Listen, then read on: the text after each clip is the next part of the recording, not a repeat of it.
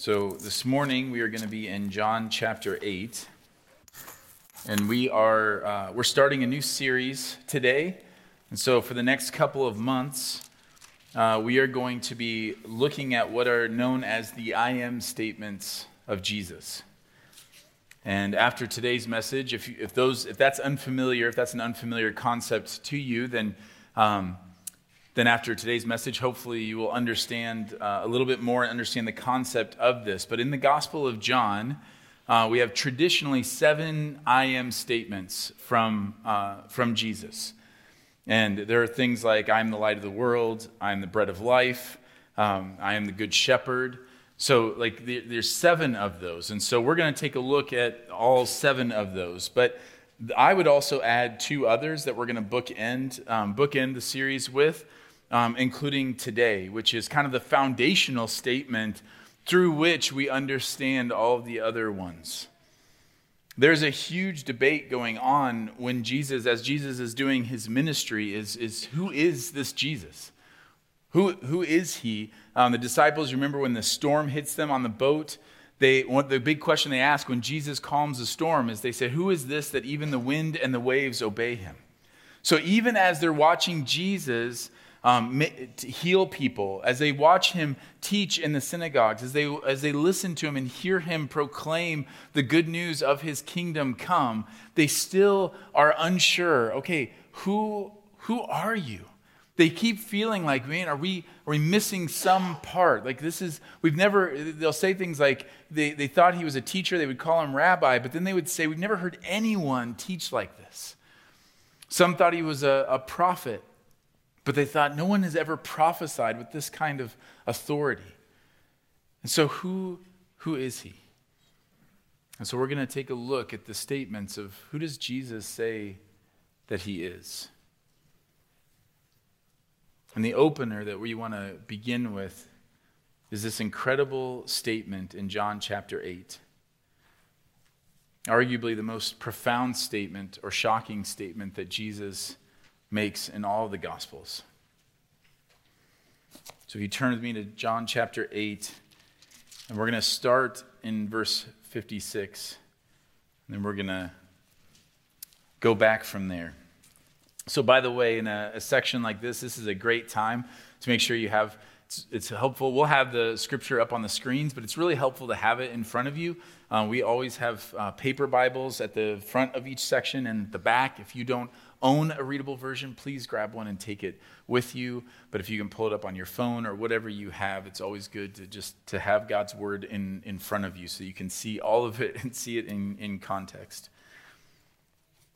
So John 8, verse 56. Your father Abraham rejoiced that he would see my day. He saw it and was glad. So the Jews said to him, you are not 50 years old, and have you seen Abraham? Jesus said to them, truly, truly, I say to you, before Abraham was, I am. So they picked up stones to throw at him, but Jesus hid himself and went out of the temple. Now that may seem like a strange passage or a strange way to break this up. If you're like me, the first time I read that, I thought, well, Jesus wasn't very much for grammar, right? It's a strange statement. Before Abraham was, I am. And then I would think, but then they picked up stones to kill him. So evidently the Pharisees were big sticklers on grammar. They must not have been very happy about this. And so it's a very confusing sentence. It's a very confusing statement. What does he mean by before Abraham was, I am? Why is it such a big deal, and why would they want to kill him over it? Now, if you have grown up in the church and you're familiar with these passages, you know what the point is. But I'm hoping that by the run-up we can see, then we can dig a little bit deeper. And if you aren't familiar with this passage, you're not alone in this room at all. And hopefully you can see why this is such a big deal. So I want to walk through the lead-up, walking through this passage, describing what's happening, and then hopefully show how this whole interaction is very relevant to us today. So to really understand, you could go back even farther, but we're going to go back to verse 31. If you go back to verse 31, what's happening is Jesus is speaking to a big crowd/mob, many of whom believe in him. This is what's fascinating about this. He's speaking to the Jews, like we see this in verse 31. He says to the Jews who had believed him. So these aren't just people who are out to get Jesus. There are people in the crowd that are like that. But what we have to remember is that throughout Jesus' ministry, there are crowds that follow him with people who both believe and don't believe. They believe some things and then they struggle with others. They like some things about Jesus, but they don't like other things. And so just to be mindful, sometimes we can get very black and white with it, and we think that there are just the people who are fully devoted to following Jesus and the people who are out to get him. But most of the people that were following Jesus around were in between. They were in, they were out, they were hot, then they were cold. They were near, they were far. And that in and of itself should be something that we hold in our minds and remind ourselves of. So Jesus said to the Jews who had believed him, "If you abide in my word, you are truly my disciples, and you will know the truth, and the truth will set you free." And they answered him, "We are offspring of Abraham and have never been enslaved to anyone. How is it that you say you will become free?" So there's this, we just pause right here. Jesus is offering them freedom. He's saying, listen, if you abide in my word, you'll be free. And their response is, what are you talking about? We're the chosen people. We've always been free because we are the chosen people. We belong to God through Abraham. We have never been enslaved, which is a strange statement to the people who were enslaved in Egypt for hundreds of years, right? It's not like they've never known slavery, and yet what they're hearing from Jesus, they are defensive at first, and they say, who are you to tell us that we're enslaved? Who are you to tell us that we need to be set free? We've never been enslaved. So Jesus explains to them. Jesus answered them, "Truly, truly, I say to you, everyone who practices sin is a slave to sin. The slave does not remain in the house forever. The son remains forever. So if the son sets you free, you will be free indeed." So like we talked about last week, we are not just people who sin or make mistakes or do bad things. We are actually enslaved by sin. The part of this gospel narrative that we proclaim every week is that we are lured by our own desires to serve our own kingdoms. And that is the rebellion that God is talking about. That is the sin that God is talking about. Yes, it manifests itself and it plays out in specific actions many times. But ultimately, the root of our sin is we do not believe that Jesus is who he says he is. That we believe ourselves to be our own kings, the master of our own domains, and we pursue our own desires. And what Jesus is saying, that may look like freedom to you, but it is not.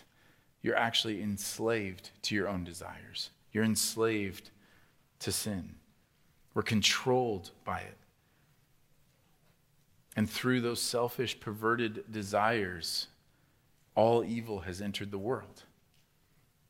And so Jesus says, if you are set free by the Son, then you are free indeed.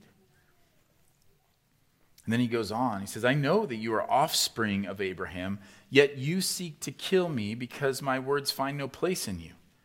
I speak of what I have seen with my father, and you do what you have heard from your father." So he's addressing that. They're saying, look, we're not enslaved because we are offspring of Abraham. And Jesus says, yes, I know that, but you seek to kill me because what I am saying you don't understand. Verse 39, they answered him, "Abraham is our father." And Jesus said to them, if that were true, listen to him, if you were Abraham's children, you'd be doing the works Abraham did. But now you seek to kill me, a man who has told you the truth that I heard from God. This is not what Abraham did. You are doing the works your father did. And they said to him, "We were not born of sexual immorality. We have one Father, even God." Now what's What's going on there? Well, how is this leading up to it? Jesus is saying, look, if you were actually Abraham's children, you'd be doing his works. And part of Abraham's works, Abraham's greatest work, is that he believed God, and it was counted to him as righteousness. And so Jesus is saying, if you were actually Abraham's children, you would understand, you would have ears to hear, you would believe the truth that I am speaking to you. But instead, not only do you not believe me, but you seek to kill me. And then he says this very interesting thing in verse 41. You are doing the works your father did. And they're like, wait a second. We don't have two fathers. We're not illegitimate children. We are pure Jews. We are purely from the line of Abraham. And so we aren't mixed in any way. Like this is all coming, we come directly from Abraham. And Jesus is going to point out that's actually not the case. Now, it's important to remember that Jesus is not talking about all Jews here.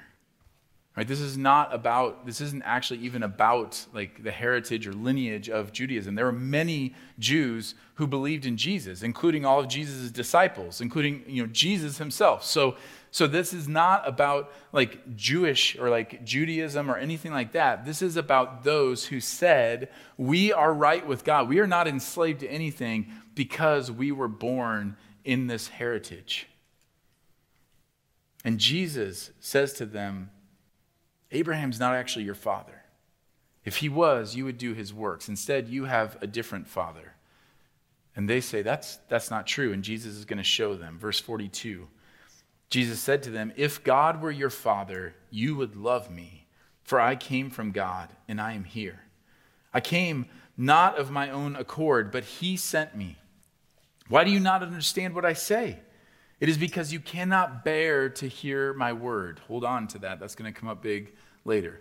He says, why do you not understand what I say? It is because you cannot bear to hear my word. You are of your father, the devil, and your will is to do your father's desires.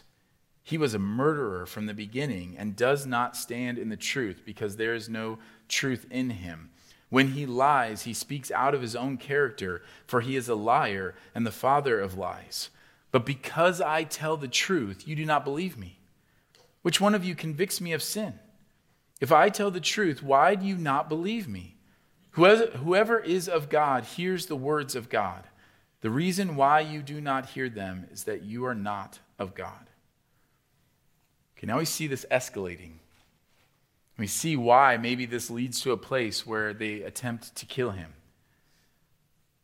So Jesus is saying, look, if you belong to Abraham, you would do his works. If you belong to God, you would love me because I came from God. You don't understand because you don't want to understand, because you are not of my kingdom. Your desire is to do the will of your father, who is the devil. He is a murderer, and you seek to kill me. He is the father of lies, and you lie about me. He is showing them that they are enslaved to the sin.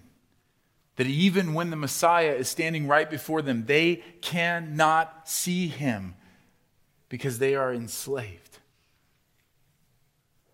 They do not belong to him.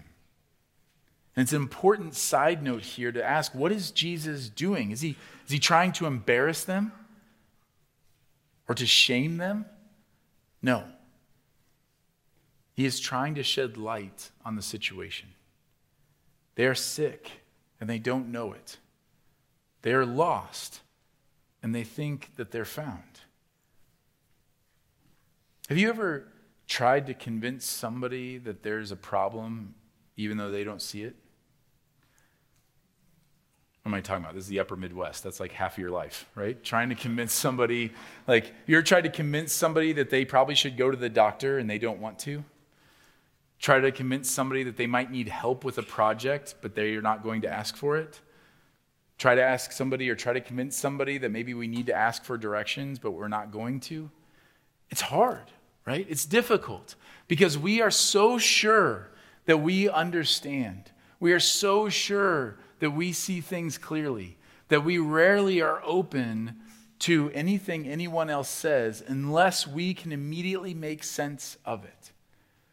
That's why if you've ever read an article that you thought really fully encapsulates your point of view that you've just been arguing with someone about, and you send it to them and you think, well, this makes sense of everything, and they're like, that was total garbage.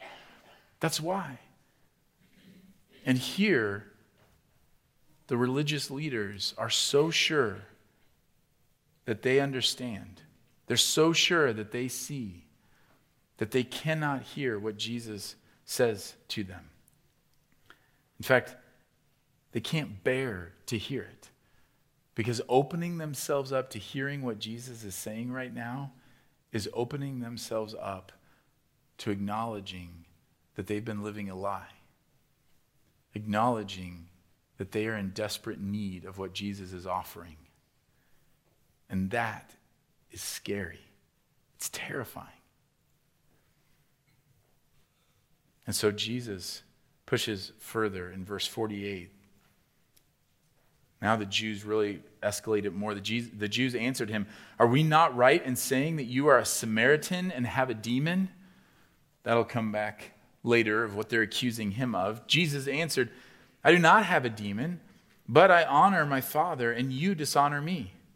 Yet I do not seek my own glory. There is one who seeks it, and he is the judge.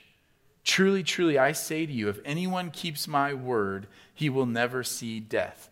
So Jesus has already offered freedom from an enslavement that they don't recognize, and now he is offering them eternal life from a death that they don't see. The Jews said to him, "Now we know that you have a demon. Abraham died, as did the prophets. Yet you say, if anyone keeps my word, he will never taste death. Are you greater than our father Abraham, who died? And the prophets died? Who do you make yourself out to be?" And now we finally get to the question. They're hearing him say all these things. He has a response for everything. They are used to being able to use their intellect, their power, their influence to be able to shame people, to corner them. And again, we're talking about the religious elite that are oppressing people in the name of God. They are used to being able to do that, and with Jesus, they cannot. And they finally get to this question: who do you make yourself out to be? Jesus answered, "If I glorify myself, my glory is nothing. It is my Father who glorifies me, of whom you say he is our God." So Jesus goes back to the idea look, my Father in heaven glorifies me. If he was your Father, you would see that. But you have not known him. I know him. If I were to say that I do not know him, I would be a liar like you, but I do know him, and I keep his word. Then he says this. That all leads to the passage we read at the beginning. Your father Abraham rejoiced. So they're asking, are you greater than Abraham? And Jesus says, your father Abraham rejoiced that he would see my day. He saw it and was glad. And now he sounds like a madman. And the Jews say to him, "You're not yet 50. And you've seen Abraham?" Jesus said to them, "Truly, truly, I say to you, before Abraham was, I am."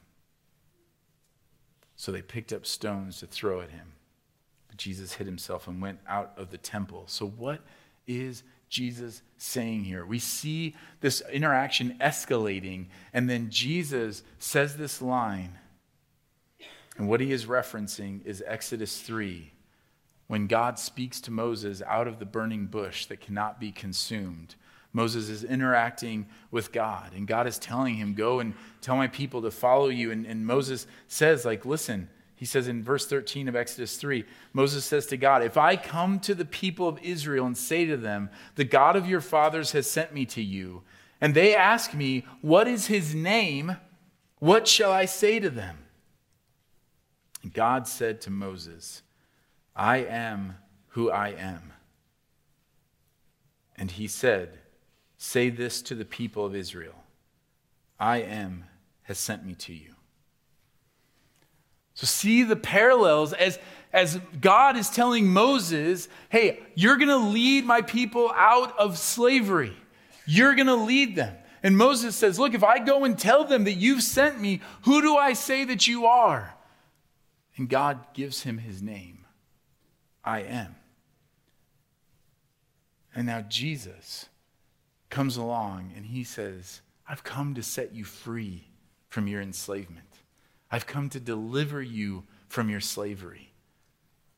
And they say, who do you make yourself out to be? And he says, I am. It's not poor grammar.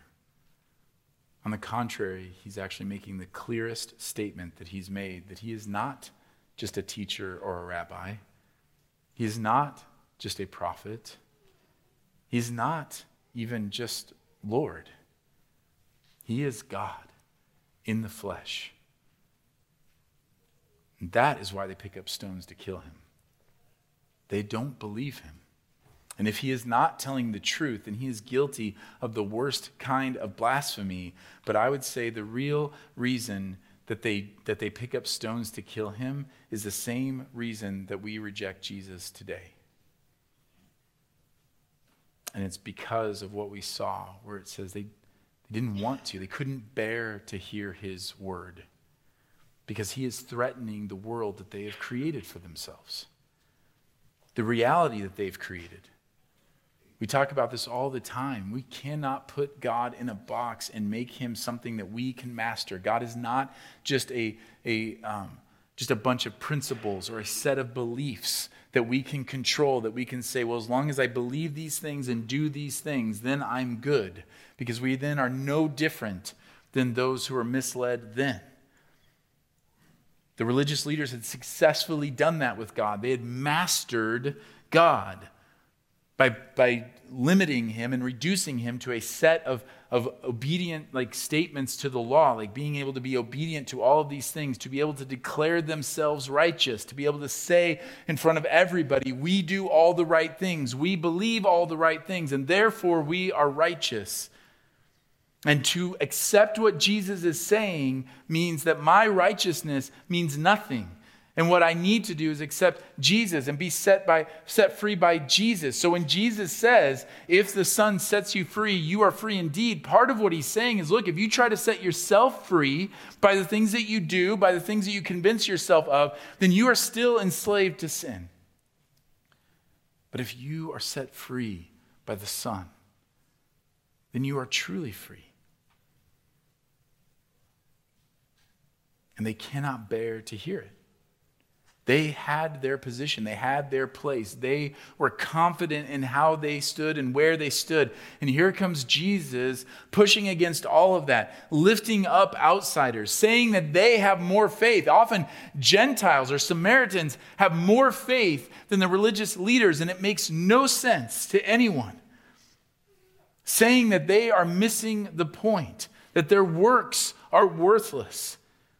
And now, calling them a slave to sin. And they're saying, us? We are the righteous ones. How dare you? And because of that, they turn on Jesus. What I want to just do quickly with that is to look at it and say, okay, in what ways are we drawing parallels? And what I see in this is three really common defenses that are still used today. And I'm just going to throw these out there and hope that if you see these in your heart, that it would be a sign that you might say, okay, Lord, what am I protecting? What in my own world or in the perception of me or any of these things, what am I protecting here? We see three common defenses. The first one is the one that I like to call the nuh-uh defense. You might recognize some of these from your playgrounds of your youth, but they hold true. What I've found is that we might use bigger words as we get older, but the defenses are kind of the same. So the first thing they do is they take offense to what Jesus says. Who are you to say that we are in sin? He says, look, you're enslaved to sin. I've come to set you free. That should be a really exciting statement. And instead, they're offended. They're defensive. We've never been enslaved. How dare you? One of the things that Lauren has said over the years that I just it hits me a lot of times whenever I want to be offended. And she said, I think one of the greatest marks of someone that's abiding in Jesus is that they're not easily offended. That we'd be open to hearing things from one another. That we'd be open that even when someone delivers something poorly, that we would say, okay, Lord, what do you want me to hear from that? And here they are easily offended. And we live in a culture of being easily offended. And I would just say as Christians, we don't need to be that because we aren't our own defenders. We get to trust in the one who has set us free. And when Jesus is coming to them and saying, look, I'm here to set you free, it feels a little bit like when he says, I can heal you. And they say, heal me, I'm not sick. Free me, I'm not enslaved. And then we go back to that idea, what we were talking about, the stubborn loved one who refuses to go to the doctor, refuses to recognize the situation that's in front of them. That we want to be able to say, no, I'm not sick. No, this isn't a sin for me. No, this is not a struggle. I'm good. I'm fine. It's all fine. And I hear that all the time, not only from outside, but also in my own heart. No, I'm good. No, it's fine that that's what's going on. No. I have declared myself free from that. Do you realize how silly that sounds? It'd be like noticing a tumor and saying, no, I have declared it benign. It's fine. It's foolishness is what it is.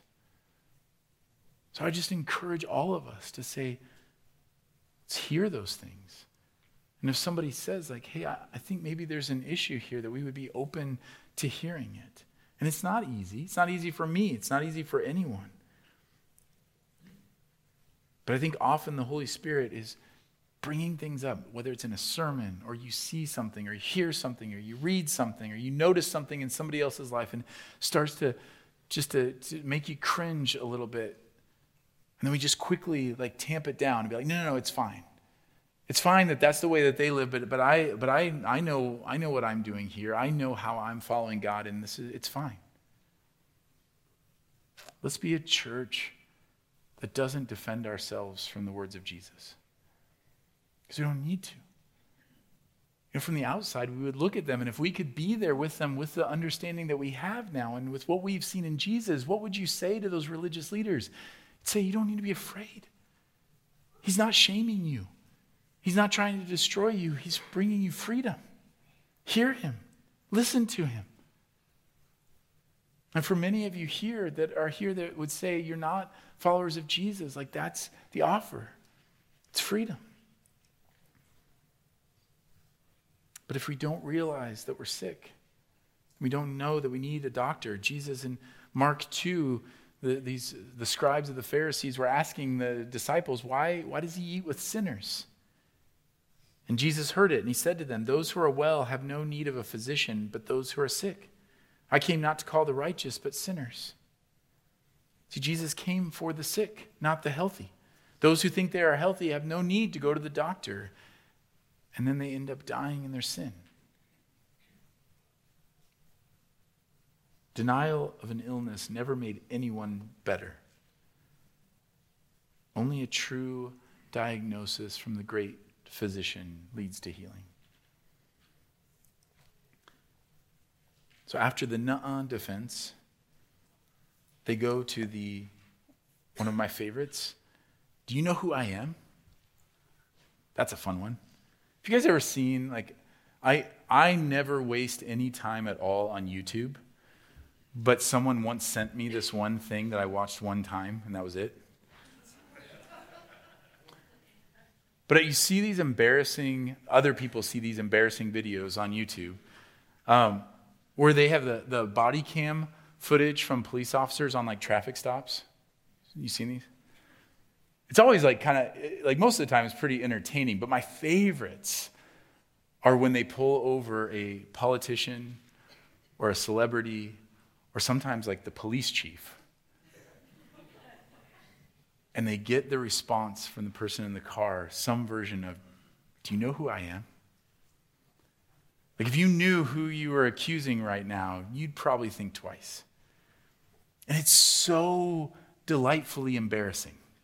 right? Like it's so just like, oh my goodness, like this is not going to end well at all for anyone. It's not even like, hey, I'm pretty sure I didn't break the law or I didn't notice I was doing that. It's like, yeah, but do you know who I am? Like, is there anything more desperate than that line? Anything more sad? And this is what they pull out on Jesus. We're Abraham's offspring. Like, do you know who we are? Do you know who you're accusing? And they're putting their hope in their heritage, in their title, not their faith in what Jesus is saying. And we're no different often today. Even when we're confronting one another, it's like, do you know who I am? Do you know, like, I've been going to this church for a long time. I've been a Christian for a long time. I know the Bible really well. So who are you to try to call this out in me? And we have a whole culture where people think they're born a Christian or because their family has Christian values. They don't need anything, and you can't call them out on anything. Who do you think you are to tell me that I need to turn to Jesus? I grew up in the church. I prayed a prayer. I was baptized. My grandfather helped build this church. And we do this when we need to identify with a tribe, and all we're trying to do is convince ourselves rather than throwing ourselves at the mercy of Jesus' feet. And we attach ourselves with tribes, and we say, I'm a part of this theological camp. I'm a part of this denomination. I'm a part of this political party. I'm a part of this group. And by identifying with this group, I'm fine. And what Jesus is saying over and over and over again is, identify with me. And then through me, you have your tribe, your people.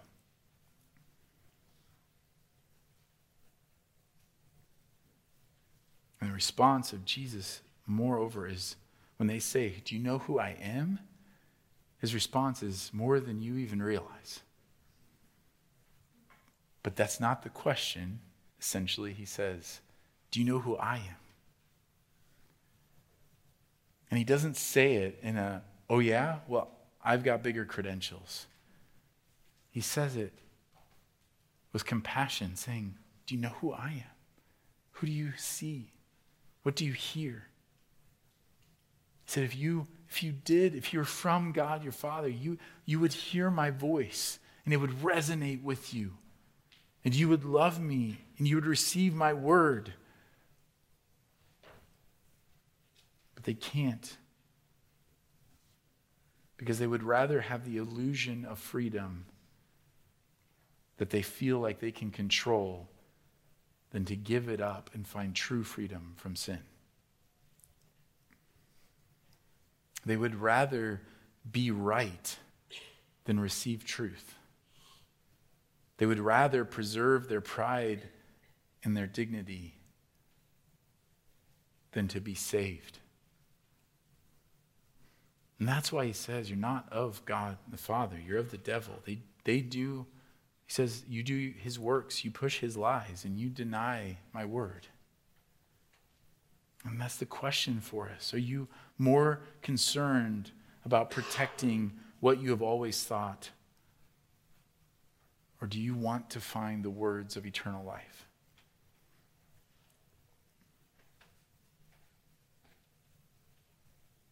And the third one is they go to a defense that says, well, I'm just going to discredit you then. They're going to call him crazy, a madman, possessed by a demon. Verse 51, truly, truly, I say to you, if anyone keeps my word, he will never see death. The Jews said to him, now we know that you have a demon. And so they get to this key question, who do you make yourself out to be? Their response to Jesus saying that they are of the devil is to accuse Jesus as having a demon. Look at what they're doing.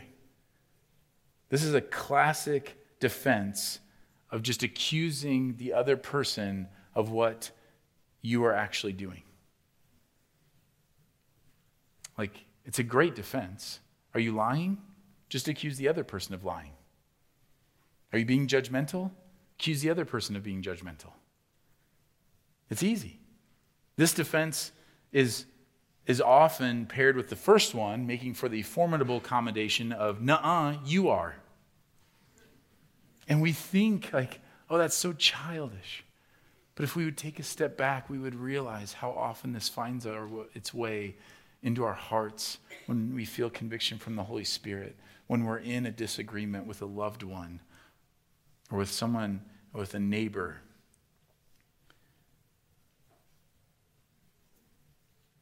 Jesus has spoken truth that they've denied. He has shown them their fruit. They have deflected. And now they just go to discrediting him. They can't challenge really the content of what he is saying, so they'll just discredit him. And we see this all the time. I mean, right now we are in the throes again of another wonderful political season. And it's just so much fun. It brings so much unity to everywhere, including in the church. But it's classic and it's constant. Everyone accusing everybody else of doing what they themselves are doing. Constantly. And we do it with Jesus. We deflect and say, well, yeah, I know I'm not doing this, but other people are doing it worse. Or at least I'm doing this. And then we hear the words of Jesus and we start to soften them and translate them and push them off to the side. We say this a lot with the Sermon on the Mount, that there are things that Jesus says in the Sermon on the Mount that make us really uncomfortable. And we just say, Jesus, it feels like you're a little bit out of your mind. Feels like you don't really understand how the world works. It feels like you maybe just need to immerse yourself a little bit in the 21st century and maybe we can update some of your words. Don't believe it. Jesus does not need updating. He is the great I am. And he has always been, and he always will be. And as long as we just keep him in a box where he is a leader of our political movement, or he is the leader of our social and moral movement, or he is the leader of our doctrinal camp, or he is the leader of our denominational desires, then we can keep him a little bit under wraps. We can filter what he says. And we can create for ourselves a nice little world. And convince ourselves that we are free. And Jesus says, it's only if you've been set free by the Son that you are truly free. And it happens when we're out in the community. As long as we're just talking about Jesus as a good teacher, as long as we're talking about helping people or serving the community or doing good works, people are mostly good with all of that. But we start talking about the Jesus who lived and died and was resurrected, the one who promises us that he's preparing a place for us. And we start investing in the kingdom and living all out for the kingdom as though it is real. That's when people start to think that we're weird. Even people that we thought we were aligned with. And I get it. Because what Jesus is offering is pretty incredible. It sounds too good to be true. If we abide in your word, we'll never die. And they say that seems crazy. It's ridiculous, but is it? And Jesus, his response is, Abraham didn't think so. The one that you say was your father, he rejoiced that he would see my day. And he saw it and was glad. And I think that is encapsulated in that Abraham believed God, that he was going to make his descendants like the stars of the sky. And that he believed that God was going to deliver his people and his children. And he saw it and he was glad. And Jesus says, the reason you are so defensive, the reason you feel the need to discredit me, the reason you can't bear to hear my words is because you don't belong to me. And later in John 10, the Jews gathered around him and said to him, how long will you keep us in suspense? By the way, this happens after John 8, so usually 10 comes after 8. So listen to what they say. The Jews gathered around him and said, how long will you keep us in suspense? If you are the Christ, tell us plainly. Is that fascinating? Just tell us plainly if you're the Christ. And Jesus answered them, I told you. and you do not believe me. If anybody ever says like, hey, why doesn't Jesus, if like he's real, why doesn't he just come back down again and just tell everybody, hey, this is who I am, make a big announcement? And I always want to say, he did that. Like there's no depths that we won't go to protect our own narratives, our own kingdoms, our own worlds, even denying Jesus right in front of us. And so he says, I told you, and you do not believe. The works that I do in my Father's name bear witness about me, but you do not believe because you are not among my sheep. My sheep hear my voice, and I know them, and they follow me. I give them eternal life, and they will never perish, and no one will snatch them out of my hand. He says, my sheep hear my voice. And what do they hear him say? Before Abraham was, I am. So we are left with the same choice. Do you hear him? Not my voice. Who cares about my voice? My kids will love that I just said that. But it doesn't matter about me. Do you hear his voice? Do you hear him? Do you want what he's offering you? If you hear him, then follow him. Lay aside your defenses. Who cares? Lay aside your pride or your illusions of freedom. Who cares? You have nothing to fear. He doesn't tell you that you're sick to shame you, but to heal you. He doesn't show you the darkness of your heart or show me the darkness of my heart to make us feel lost, but so that we would see him as the light of the world and be found.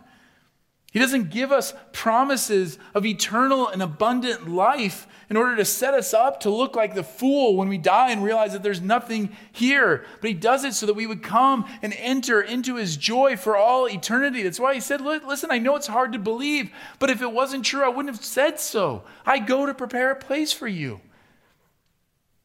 The enemy wants you to keep your illusion of freedom all the way to destruction. Your illusion of autonomy and control all the way to destruction. He wants you to convince yourself that you're not sick all the way to death. And he wants to discredit Jesus so you won't receive his gifts. Who are you going to listen to?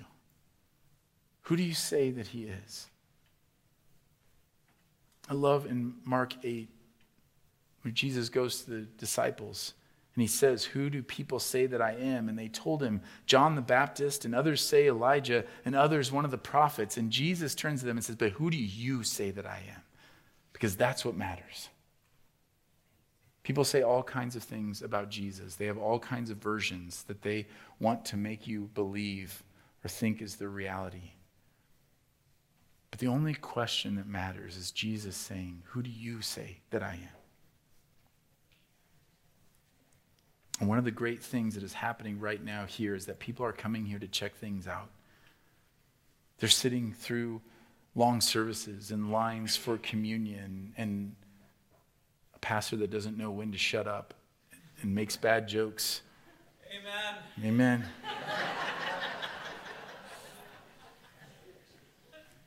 You're so lucky Filter J is on guard right now. He's so...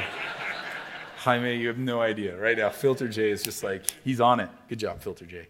But one of the great things that people are seeking, because why are they doing that? Because they want to know, is he real? Is he who he says he is? We don't have time for religion. We don't have time to just come and play church. We don't have time for any of that. The question is, who do you say that Jesus is? And let me tell you, if you're here seeking that, to find that answer, you'll have to die to yourself. You'll have to care more about the truth than about being right. You'll have to trust his words more than your own understanding of what is good and holy and pure. The truth is found through surrender, not through victory. What do I mean by that? You don't come to it by ascending to it in your own strength, in your own wisdom, your own ability to figure things out. It comes through surrendering our ability to figure everything out. None of us march into the kingdom in personal triumph, like an explorer discovering a new land through their own ability and ingenuity and strength and wisdom. Every single one of us who belong to Jesus were carried out of the pit of our own sin and self-destruction. We were rescued and redeemed and adopted through no works of our own. And we were blind, but now we see, not because we're better or smarter or figured things out, but just because by grace he's opened our eyes. So who do you see? If he's of the devil, don't believe him.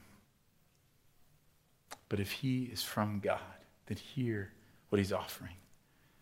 If he is who he says he is, he offers you freedom, true freedom, not the illusion of freedom that the world offers, the lie that freedom means being able to do whatever you want, because everyone knows that being able to do whatever you want leads to slavery, addiction, chasing relationships, brokenness, loneliness, futility. If you try to set yourself free by your own works, then you will remain enslaved. Anyone that has tried and said, I'm going to do better, I'm going to do better, I'm going to change things, and then failed knows you remain enslaved. But if the Son sets you free, then you are free indeed. He offers you freedom, he offers you truth, a glimpse into reality, to see the world not as we perceive it or we've made sense of it, but as it truly is, in wisdom. He offers eternal life, not eternal broken life, but eternal abundant life, real life, not just being alive, but living. And I've shared that my personal journey centers all around this question. That in my 20s, after growing up in a version of the church and being told that I was going to be in ministry and do things, I was left with this striking reality that I didn't know if I believed. And it was terrifying. And I pleaded with God. And I got to a place where I thought I was losing my faith. And it all came back to the resurrection and Jesus saying, who do you say that I am? And what I picture is that Jesus in that time was just calling to me saying, hear my voice. Hear my voice. Block out everything else. Hear my voice. And by his grace, he rescued me out of that. And so my personal testimony is that I was enslaved to sin. I found freedom in Christ, and I'm growing in my experience of that. I was enslaved to the lies that I made up for my own self, the way that the world works. But I found truth in Christ, and I'm growing in my understanding little by little of that. And I found life in Christ. And I'm growing little by little in my living of it. And I'm not the only one with that testimony here. I have given my life to being one beggar telling another where to find bread, like many of you have. So if you're here and you don't know him, hear our testimony. Understand that's what we offer here. We're not interested in being a Walmart of spiritual goods and services, just offering programs to make us feel like we're doing the thing. We're not interested in putting on a show for you so that you confuse being entertained with experiencing God. We are who we are. We are a people redeemed by Jesus Christ, a messy people redeemed by Jesus Christ, who believe that he is who he says he is. And we are becoming who he says we are. And we want to connect you to one another as God's family on mission. And we want to come alongside of you and equip you for the incredible work that he offers us to declare and demonstrate his kingdom to a lost and hurting world. Let's pray. Father God, you are good and you are holy. And Lord, we just declare right now that we believe, Lord Jesus, that you are who you say you are. Lord, forgive us for how we have tried to shape you into our own image, and let us be transformed and conformed to your image, that we might find life that we might be set free, that we might experience all that you have for us, not by our own works, but by yours. And let us receive those gifts of mercy every day. Lord, let us cling to you and abide in your words so that we would truly be free. And Lord, I pray for those that are here, that are at that crossroads. Lord, I pray that you would carry them across that line of faith. It's not our own works that does that, but Lord, but that you would just say, I've got you. I'm setting you free. And they would experience that freedom. And they would turn their lives over to you and no longer live for themselves, but with full abandon go after you and your kingdom. We pray all of this in Jesus' mighty name, the great I am. Amen.